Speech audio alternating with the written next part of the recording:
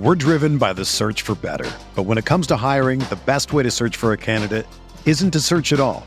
Don't search, match with Indeed.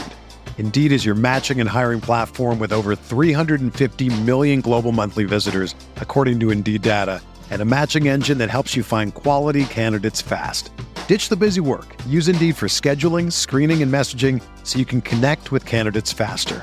Leveraging over 140 million qualifications and preferences every day, Indeed's matching engine is constantly learning from your preferences, so the more you use Indeed, the better it gets.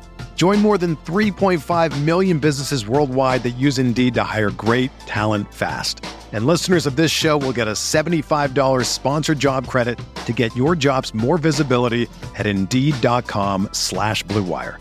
Just go to Indeed.com/Blue Wire right now and support our show by saying that you heard about Indeed on this podcast. That's Indeed.com/Blue Wire. Terms and conditions apply. Need to hire? You need Indeed. What do you think about the Laker team now? You follow the box scores of the games every day? Just the Lakers. You're kidding. That is really a compliment. I was pleased to see you smile at the top of our show because once the game starts, you have a game face. You don't smile much out there. I don't think you have to do things for money anymore. Correct. What's up, Laker fans? Welcome to the Laker Film Room Podcast, brought to you by the Blue Wire Podcast Network. I'm Pete, joined by Darius and Mike, and welcome to Westbrook Week on the LFR Pod. Last week, we talked about some of the new role player additions to the team, but there's nobody who's going to make a bigger difference who's new to the team than Russell Westbrook. So much of the team has changed, and so many of the mid-tier players, your KCPs, your Kuzes, even Schroeder and Alex being gone, all of those guys are kind of consolidated into a Russell Westbrook, who I am enormously excited about. I'm nervous about, and beyond anything else, I'm curious about. His addition to the team is one of the more fascinating basketball questions that I've seen the Lakers posed with. And that's what I'm excited about this week, is to really get into the weeds of Russell Westbrook's game. And today we're going to talk about him as a playmaker, the player that he is with the ball in his hands. And from watching so much tape of him, Darius, over the last couple of weeks and really getting into the turnovers, but also the assists and the some of his anticipation, I'm really struck by how diverse of a passer he is, for one, and all of the different ways that he gets guys open, and that he is accurate and delivers passes with velocity. But also from watching his game, the way that he goes about creating shots for other guys is very unique around the NBA. I would argue that there's really only one Russell Westbrook in the NBA.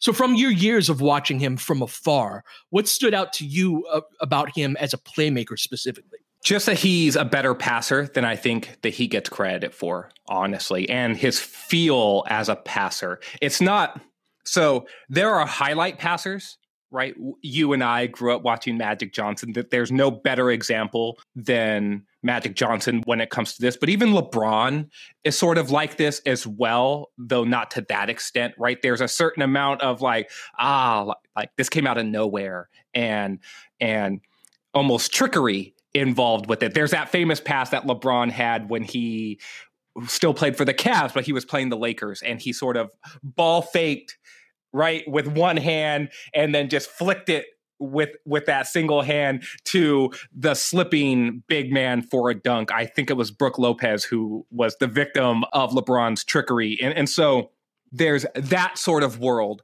And then there is sort of the world of like, yeah, guess what? I'm going to put pressure on you as an individual defender and as a team, and I'm going to make you react to me. And by making you react, you now move.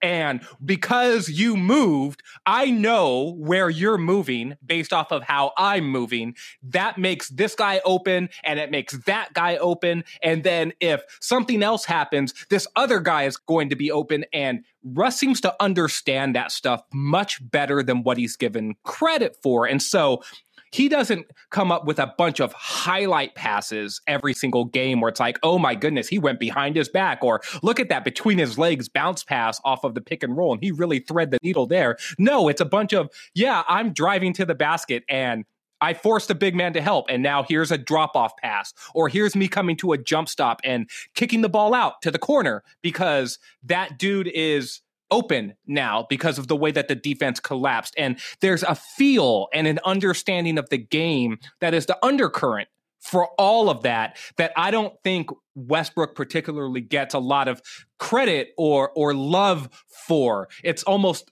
viewed the opposite. Mike, he's viewed as a guy who doesn't have basketball IQ. He's viewed as a guy who makes too many mistakes and is like, oh, he shoots too much, or he does this wrong or does that wrong. And it's almost always predicated off of decision making.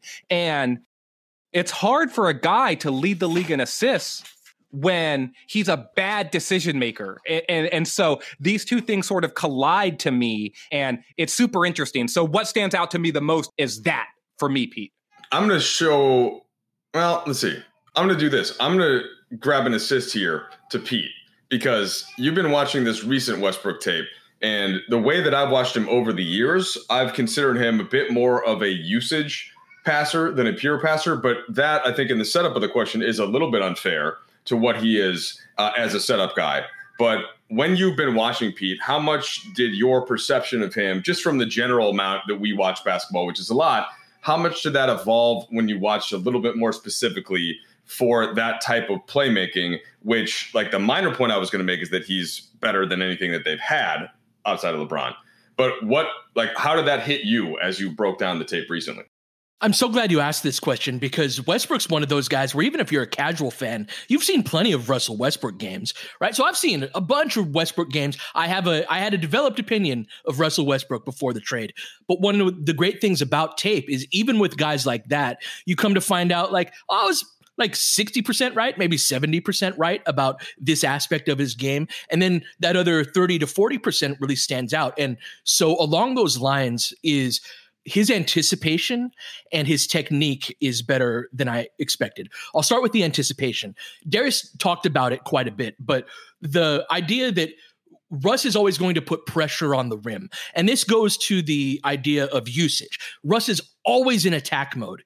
And in a way that ignites the rest of your team. That one of the things that stood out is guys very much seem to have fun playing with him. There's a pace and a certain get up and go. And if I run the court, he's going to hit me. He's going to find me. But a certain pace that he brings along with him that I think he's brought to every team. So first and foremost, he gets everybody kind of dedicated to the fastest version of themselves, which is very helpful. Secondly, his anticipation because he's so constantly attacking, like, how many times would you estimate Russell Westbrook has attacked the basket in the NBA? It's thousands, maybe tens of thousands over the years, right?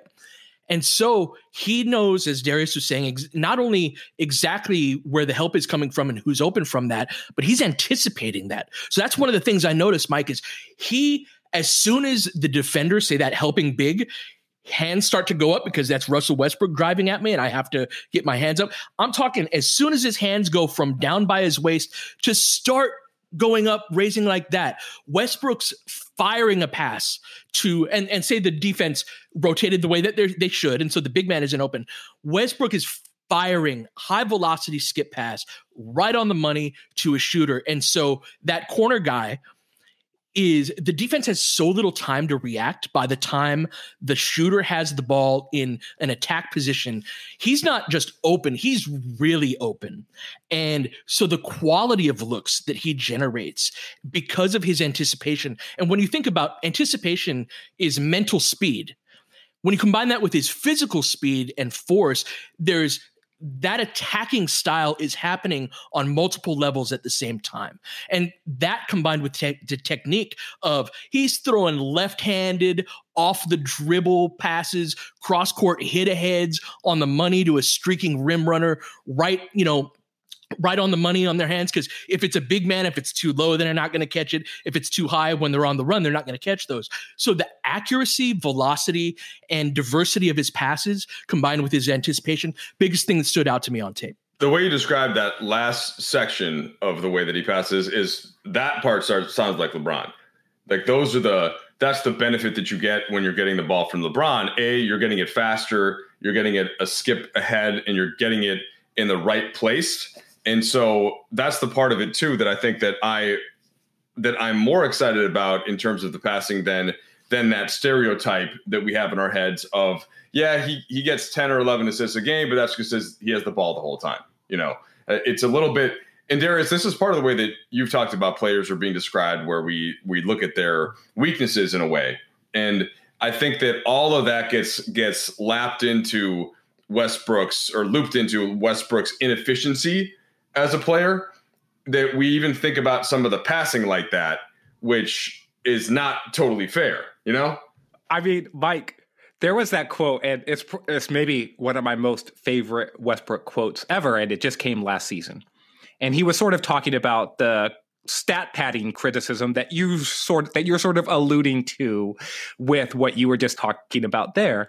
And Russ nonchalantly and very matter-of-factly said, after I think it was a game where he either broke or tied the triple-double record, but he was on the verge of doing it. And he said, yeah, I'm pretty sure if other people could do it, they would. So this is my thing. Thank you. Let me jump in real quick. So this idea that Westbrook is a stat padding guy that just is looking to get his numbers, let's assume for a second that that's true.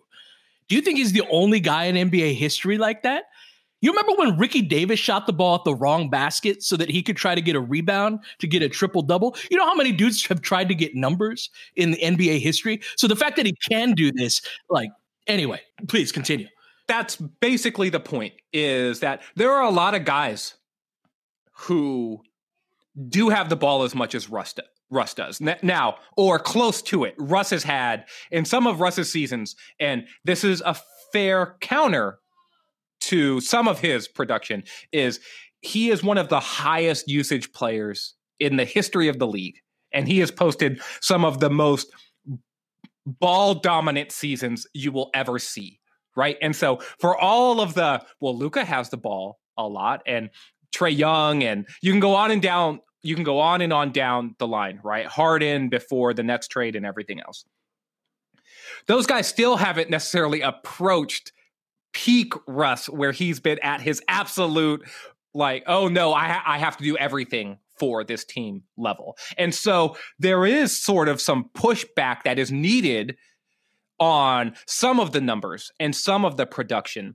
That said, you still have to get to the point where you can actually average 11 and a half or 12 assists a game, right? There was that stretch of the last 20 games of last season where basically Washington had to win pretty much every single game if they were going to get into the play-in hunt, right? Which they ultimately did make. And when you look at Russ's numbers during that last 20-game stretch, they are utterly ridiculous. They're just ridiculous numbers. There's 22 or 24 points and 13 assists and 13 rebounds. And it's sort of just wait, these numbers do not make sense from any position. There are some that were 22 assists and 16 rebound, really, really gaudy video game numbers. Mike, you remember the season where he had the 2020 game after Nipsey Hussle died, and it's sort of just I'm doing this for Nip. I'm going to go get my 2020. And it's just sort of just a lot of guys would want to do something like that. Oh, guess what? I want to score this many points, or I want to get this many assists. A lot of guys aren't capable of actually accomplishing that, no matter how hard they put their mind to it. And Russ seems like he's one of those guys who can approach that, if not actually accomplish it. Yeah, so I've been making part of the case against that for years. So it's interesting now that Westbrook is a Laker, because it has shifted. It hasn't shifted the way that I've looked at him, but as I've dove in a little bit deeper, my opinion is slightly evolved. But I want to start with the assist thing though. So sometimes assist to turnover ratio is a better way of gauging what kind of passing it is. And so less so the assist totals. And I would argue the same thing for the triple double statistic, which I'll do in a second. But so last year, right, he ranked 62nd. And that doesn't sound great, but it's actually not bad. It's around the same range as Damian Lillard, right, was 52nd, Ben Simmons 58th, Kyrie Irving 59th, Kawhi 64th. Jokic up a little bit higher at 50. So the guys at the top of the league there are, Chris Paul, Ricky Rubio, Tyus Jones, Monty Morris, like the guys that are more of the pure, like they're out there not trying to break down the defense as much. Pete, jump in there. I can see you. They're more conservative style point guards, right? Yes. In terms of they don't take a lot of risks. They're not very high speed point guards. They're just different stylistically than Russ.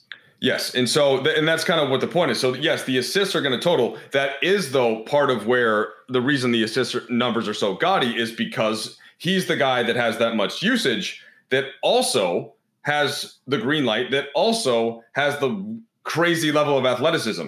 And so that's what makes Russ unique. It's the combination of the motor, of the athleticism, and then of the skill that he probably doesn't get enough credit for because he's so athletic. But the main argument over the years to me about like the triple doubles and the numbers and stat stuffing and all that, which I think is partially unfair because Russ has always played that way. Like he's played with the same level of motor. And it's not that he's just trying to get the triple doubles. It's is that as useful when all comes down to it in crunch time, in the postseason? And the answer is not as much because then the game's kind of half court. And that's where LeBron could average a triple double if he wanted to.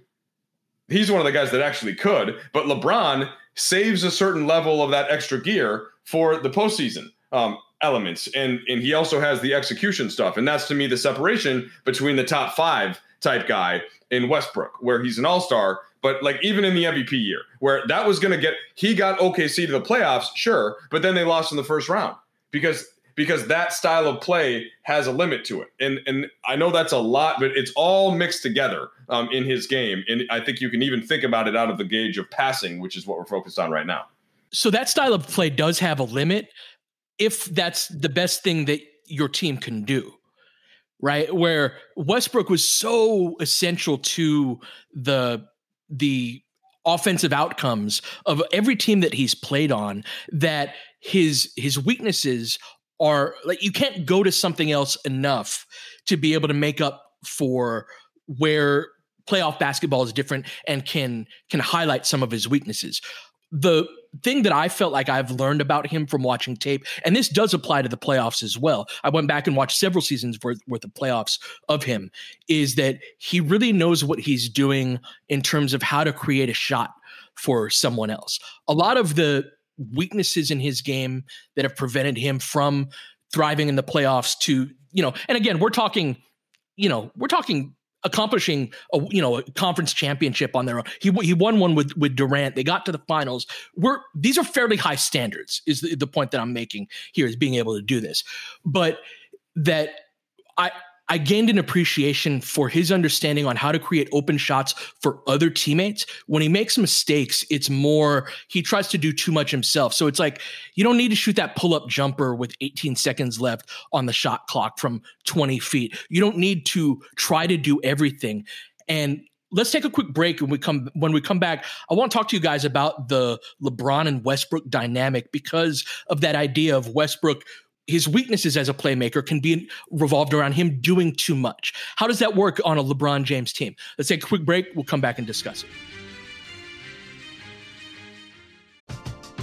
We're driven by the search for better. But when it comes to hiring, the best way to search for a candidate isn't to search at all.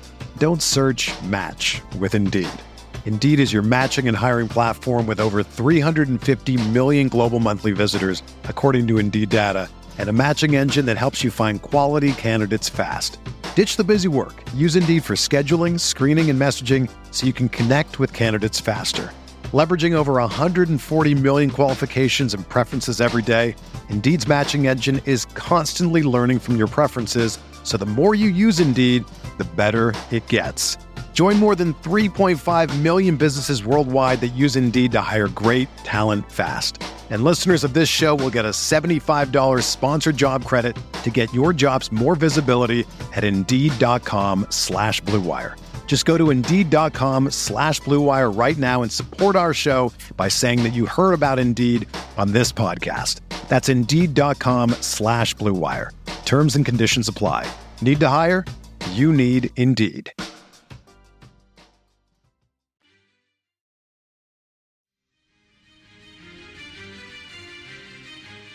So Darius, there's going to be some adjustments in roles. We've thought so much about the role, about Westbrook's adjustment coming to a LeBron and Anthony Davis team, a team that's won a championship, at least the foundation of it has won a championship. Roles are set in that respect. We've talked about the whole third option idea, but he's going to have the ball a ton. I would argue, though, that LeBron's adjustments to Westbrook and how they learn how to play make off of each other and complement each other, that LeBron's adjustment within that will be as telling as anything on whether or not that works. Yeah, and I wrote about that at Silver Screen and Roll about how sacrifices are not just going to be a role player idea. They're going to be a star player idea as well. And that looking only at Russ as the player who has to sacrifice the most or give up the most or adjust or change the most, that would be folly. Like, that's just not going to happen.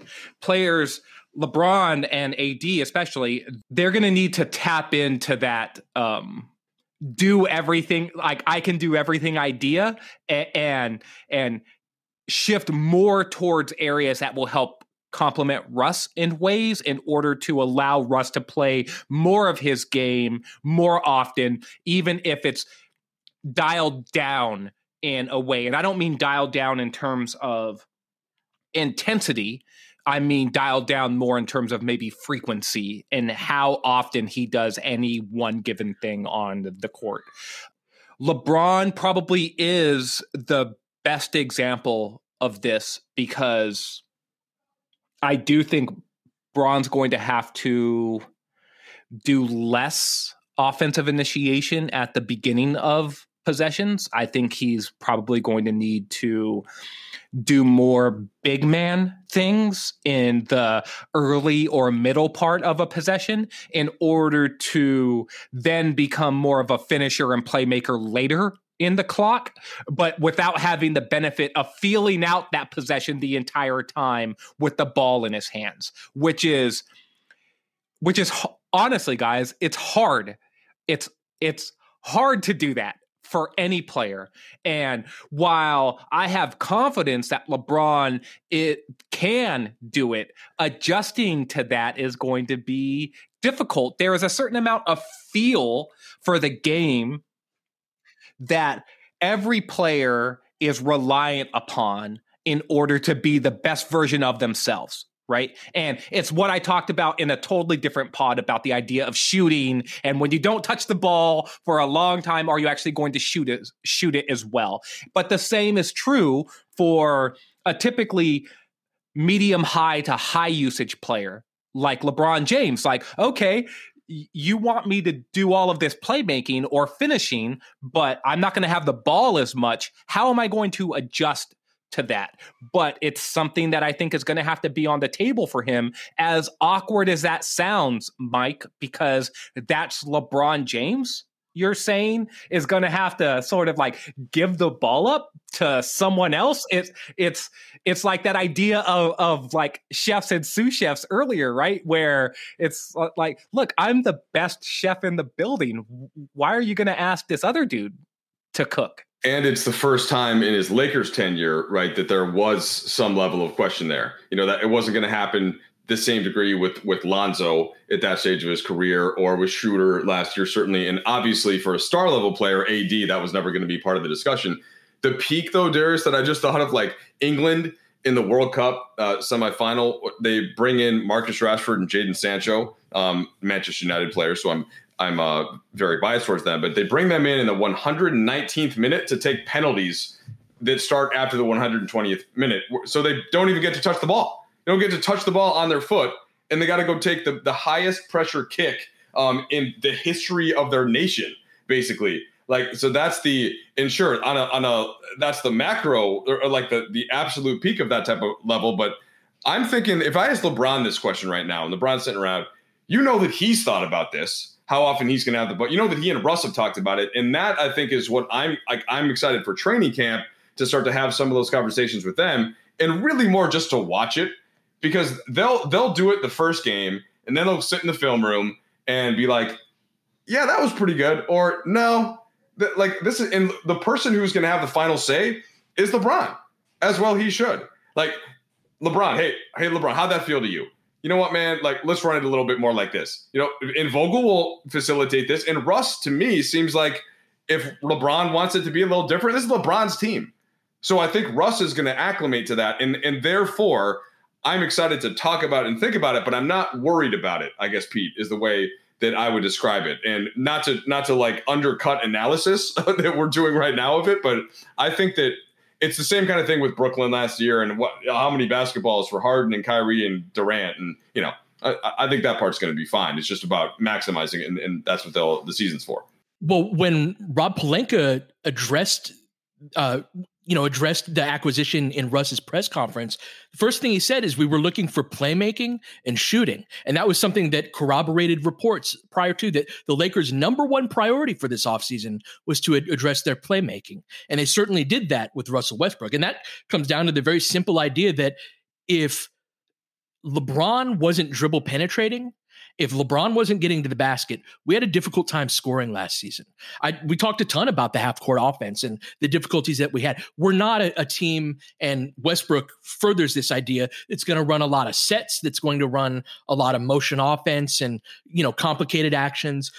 We've got a couple shooters that will add some diversity to the playbook, but having another player who can consistently get to the basket with power is something that it seems as though that's the plan from jump, right? Pete, the only pushback that I would have on that way of thinking is it gets back to this whole when healthy, Anthony Davis. We weren't hearing a lot about the half court offense when they were 21-6, and early in the season when that became a thing once AD was out and there wasn't that second star to either run offense through and Davis wasn't peak Davis either. And I'm not saying that it was ideal, but there was certainly enough there. And those conversations to me were ignore a little bit of the team that won the title without this overwhelming level of playmaking. Just to jump in on that point, and I won't deign to speak for Pete here, the Lakers were overwhelming teams with talent.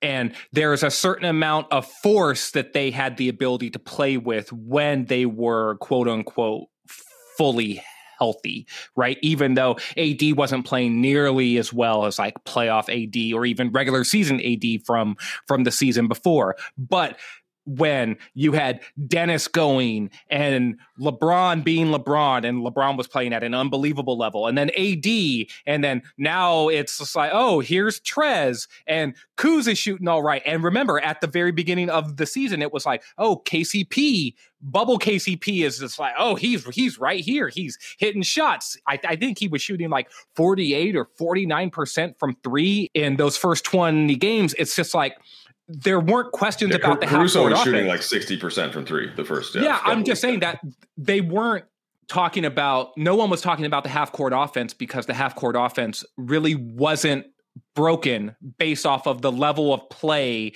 that everyone was playing at. But the idea that some of that was going to be sustainable over the course of the year, like I don't think I necessarily thought that this is going to be just like this the entire season. But Pete, I don't want to put words in your mouth. No, I'd have to go back and listen to when we said this, but I remember being concerned about the half-court offense before AD went down. Now, part of that was because AD was mainly picking and popping and taking jump shots and not putting pressure on the rim himself. And that kind of breaks things down in a way where it's not necessarily a lack of talent on the team or something wrong with the roster. It's just one of your main dudes that you rely upon to do that is not doing that to the same extent. Right.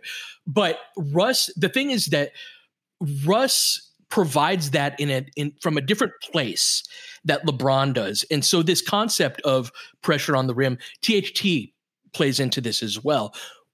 Russ is so fun to watch in that you can stop Russ, but you have to game plan for Russ. You're not going to be able to do it with one guy, even if it's just we're going to put a bigger player on him and sag off of him. All of your help guys, you got to shut the gate on all of Westbrook's attempts, because when he's coming to the basket, he's doing it with bad intentions. Whether it's going to work out or not, that's not the point. It's that second guy is going to come over. And so doing that from one place is difficult. Doing that from two is very, very tough. If you've got a big man, rim runner, player that is able to put pressure on the rim in a different way, in that same type of respect, I'm really excited about what the possibilities there. Just to put a bow on this, because I know Pete and I have gone back and forth on this for like years now. The playmaking wasn't great outside of LeBron, but now, right? So now Russ comes in there, no argument, that part of it gets better. Now there are different and other concerns. That's all. So I was always, was Pete was absolutely correct that was like one of the things that was top of mind if the Lakers were going to be a perfect basketball team. For sure. And my point was like, it's enough for them to win. You know, and that's where we're at. 100%. Yeah. So that's all. So it's not like both things are true kind of thing, right? Now, so now the playmaking stuff, I think they're going to be in really good shape. Now, do they have enough defense? You know, do they have enough? Like, there's other concerns when you morph a player like this, but playmaking, yes, like that beast, that riddle has been solved, I think. So with respect to LeBron specifically, I think this regular season is very important for us to develop these plays work against this type of coverage. We're going to do this when we really need to pay attention to and develop. Like, one of the things that bothered me about last year, and I totally understand the multiple reasons why, many of which were not in our hands. I couldn't have told you what our go-to plays were. Most good teams have a couple of, now mind you, a lot of these look like isolations, but even ball screens. Our go-to ball screen action, pick and pops with KCP, we were so out of sync. We didn't have anything that we would go to consistently. I think that developing that this year with LeBron and Russ on the floor together at the same time, whether they're involved in the action together or not, I think is going to be a crucial part about our playoff sustainability, because we could talk about, LeBron sharing those responsibilities and having more playmaking and that load not being as heavy become playoff time. Of course, we're going to want LeBron to be the guy with the ball in his hands. And then that becomes, what does Russ do off of that? So I'm curious, how do you view this regular season with respect to that? And what are some of the ways you think they can make that work? I do think the regular season is going to be important in the way of gaining chemistry for players who are not necessarily perfect fits together. There are ways to make it fit, and I think the regular season is going to be important for sorting those ways out.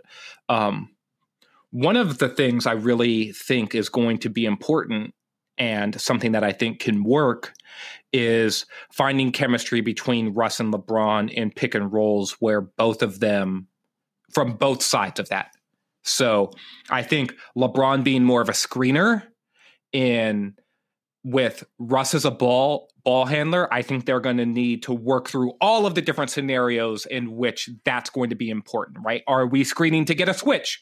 Are we screening for LeBron to roll? Are we screening for LeBron to half roll and then get into a post up? Are we screening, Are we screening for all of these different things? Are we screening for pick and pops? Are we screening to get Russ downhill? And all of those different scenarios, those are all different. And all of them can produce fruitful outcomes. But the chemistry on how to run those and from what spots of the floor to do it are going to be important for the Lakers to figure out. I don't think stuff like that is going to take a bunch of time, but I do think it's important that they get their rhythm and togetherness with that. And I think the same is true for the opposite. When Russ has not been a high volume or even medium volume screener for other people for a long time, man. It's probably been 8-9 years since he's been asked to do as much sort of off-ball work or screen work that he's likely going to be asked to do this season with the Lakers. And so getting him up to speed on screen angles and what's he doing, the idea of I'm going to screen and ghost that screen. And Russ isn't ghosting a screen for the same ways that like Wes or KCP would ghost a screen in order to come out and shoot the jump shot. He's probably ghosting in the same way that THT was ghosting screens last year for LeBron and in similar spots on the floor, right? In order to get into a gap where LeBron can then hit him so he could then get downhill. There's a lot of stuff like that I think needs to be worked out. It's going to be very difficult to trap LeBron this year for exactly that reason. We would use THT as a screen setter when teams would trap on LeBron, and then that would put a ball handler who's great at driving to the basket and strong going downhill in a 4-on-3 scenario. Mike, you put Russell Westbrook in that situation, at least and that's going to be something that will last throughout the playoffs even, is going to be very difficult to put 2 on LeBron throughout the season. And I generally wouldn't recommend putting 2 on LeBron. It's not a good idea. He almost always tears that apart. And I get it when if you're not, and he's in one of his moods where he's going to the hoop and just completely destroying you with the rim, I get it. But yeah, the numbers suggest over the years that it's better to just take your chances and try to play off him and hope that he shoots, or, hope that he's not, because the second that you trap him, he's just picking out wherever the perfect pass is. I think that for all the talk about LeBron, the player that I'm still most curious about and most kind of eager to see the impact of is Anthony Davis. And what does Russ do for AD? Less so than what AD does for Russ. And I think AD represents the most variance as to where this team can be for next year. Even though, like, we've seen AD now up close and personal, LeBron I have zero questions about. But AD had a different year last year than he had 2 years ago. And he gets the benefit of the doubt from me because of that weird bubble tax thing he hadn't gone through. But now it's his time to step up. There were some people that were picking him for MVP last year because he was probably the second best player in the bubble after LeBron. That's how great he was there. And if that AD comes back, all of the stuff that we're going to be talking about becomes more just kind of fun and less important, because that's how dominant this guy can be. And Russ, I think, Russ is aware of this, and Russ wants to help AD. I think he wants to get him going. He wants to fire him up, and that's what I'm keen to see. Mike, you caught what Russ said during his press conference about what he viewed his job as. He said, "My job is to uplift my teammates." That was really striking language, the idea of uplifting teammates. And there's nobody that I think of first more than Anthony Davis in that respect. I really think that Russ can be igniter fuel for him. Well, and Darius, Russ also hasn't had a big like AD. Now, there aren't many players that have, but usually it's hard to have a star at the level of Russ and then also have the big star. Like he's had, Serge Ibaka, very different player. Don't even talk about the offensive end. Those guys are complete opposites. Like AD can do so much more. Defensively, there are a couple similarities in that they can both protect the rim, but Serge isn't as versatile. And I mean, there wasn't anybody in Washington. There wasn't anybody other than, like, he had Clint Capella as a roller up until the point where they traded him. And even that, he is a completely different, he's a one-dimensional, Dwight Howard type big who wants to roll with them. So I think that there's a lot that Russ must be salivating about, thinking about all the ways that he can play with AD. Right, Darius? Look, I wrote about this recently as well. The idea that Anthony Davis isn't sort of at the top of the list of things that we're discussing about why the Lakers can be great this season is sort of baffling to me. AD is sort of faded into the background of this offseason in a way that is just interesting. Like, I think there's a lot of reasons why you could say that it's happened this way. Like, last season was a disappointing year for him, and he did end the season injured and not playing, basically. Russ and LeBron are also just very high profile culture setting type of players. And when you have both of them now, they tend to take up a lot of the oxygen in the room when it comes to how you're going to analyze and what's your perception of a team in which they're members of. But Anthony Davis was the perfect teammate for this version of LeBron James. Right? He was the dude who could fill in every single gap, who could do anything on the basketball court at a reasonable level and some things at an otherworldly level. And those things just happened to be ways that complemented LeBron perfectly. We started this conversation is about Russ's playmaking. And so while no one would say like, oh, who do you think is the next sort of version of LeBron as a playmaker? I think most people would point to Luka in that regard. But the way that Russ, the parts of the floor in which Russ can attack from and how he gets to spots on the floor that compromise the defense, either from the post or getting downhill on drives or being a pick and roll player or in transition. Those are all sort of ways that LeBron impacts the game too. And why is it so weird to think that Anthony Davis couldn't be the perfect teammate for Russell Westbrook in the same exact way that he's been the perfect teammate for LeBron James? And that idea of AD being the bridge that brings this roster together is something that I don't think is being discussed enough. And I think if there's going to be a beneficiary of Russ's playmaking the most, it's probably going to be Anthony Davis. And then in consequence to that, the Lakers shooters, I think, are going to benefit a ton because of synergy that I think is going to be a more natural synergy between Russ and AD than the synergy that we're hoping for between Russ and LeBron. Like, I think that partnership is going to go off swimmingly. And I could see those two anchoring bench units while LeBron sort of gets to be like, okay, I did all this off-ball work while I've been in the starting lineup or in these 10 to 15 minutes a game that I play with Russ. But in my other 20 minutes, I get to be LeBron James and basically do whatever the hell I want and play with Dwight Howard and play some with Anthony Davis. And I'll make that work too. But Russ with AD, Pete, that to me is just like, oh, okay. If there's an accelerant that you want to have to amplify Anthony Davis's game, Russ seems like a pretty good dude to have, not only from a game standpoint, but from a personality standpoint. Absolutely. Simply from the on-court perspective, Russ is a battering ram. He is the guy who, knocks the castle walls down or the castle gate down. And then that's why an Anthony Davis is so complimentary. If he rolls hard to the basket, if he runs hard in transition, he's going to have his most efficient season this year. I really believe that because Russ is going to attack over and over and over and over again.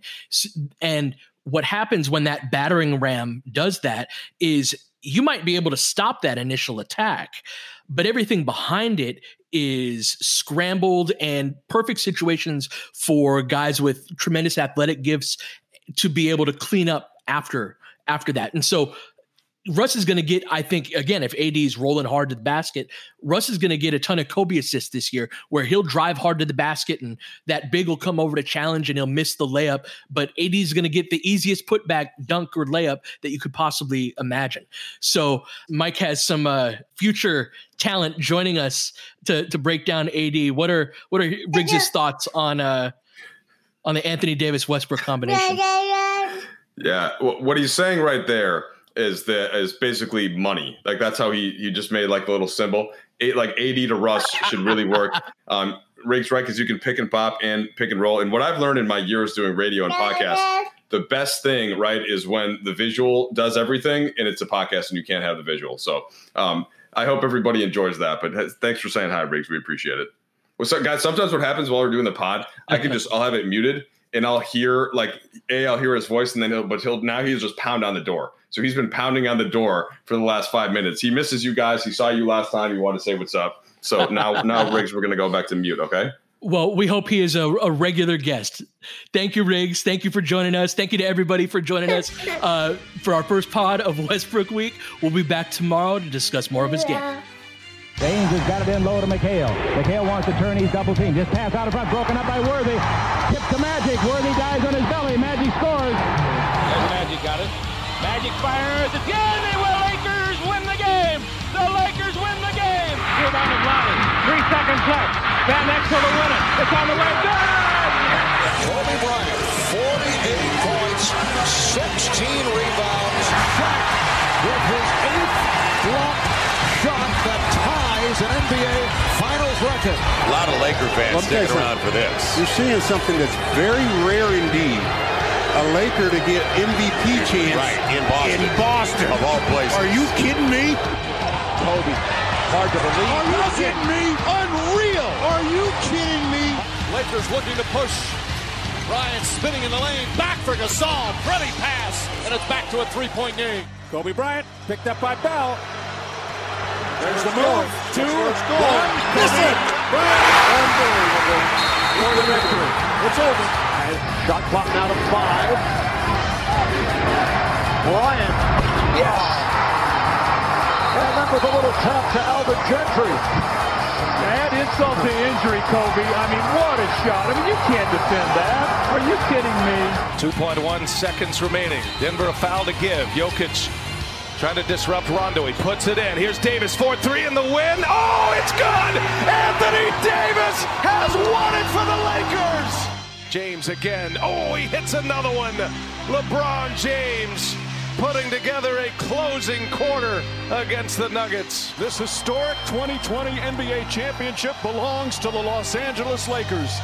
The Lakers conquer the bubble, and banner number 17 will soon hang in the rafters.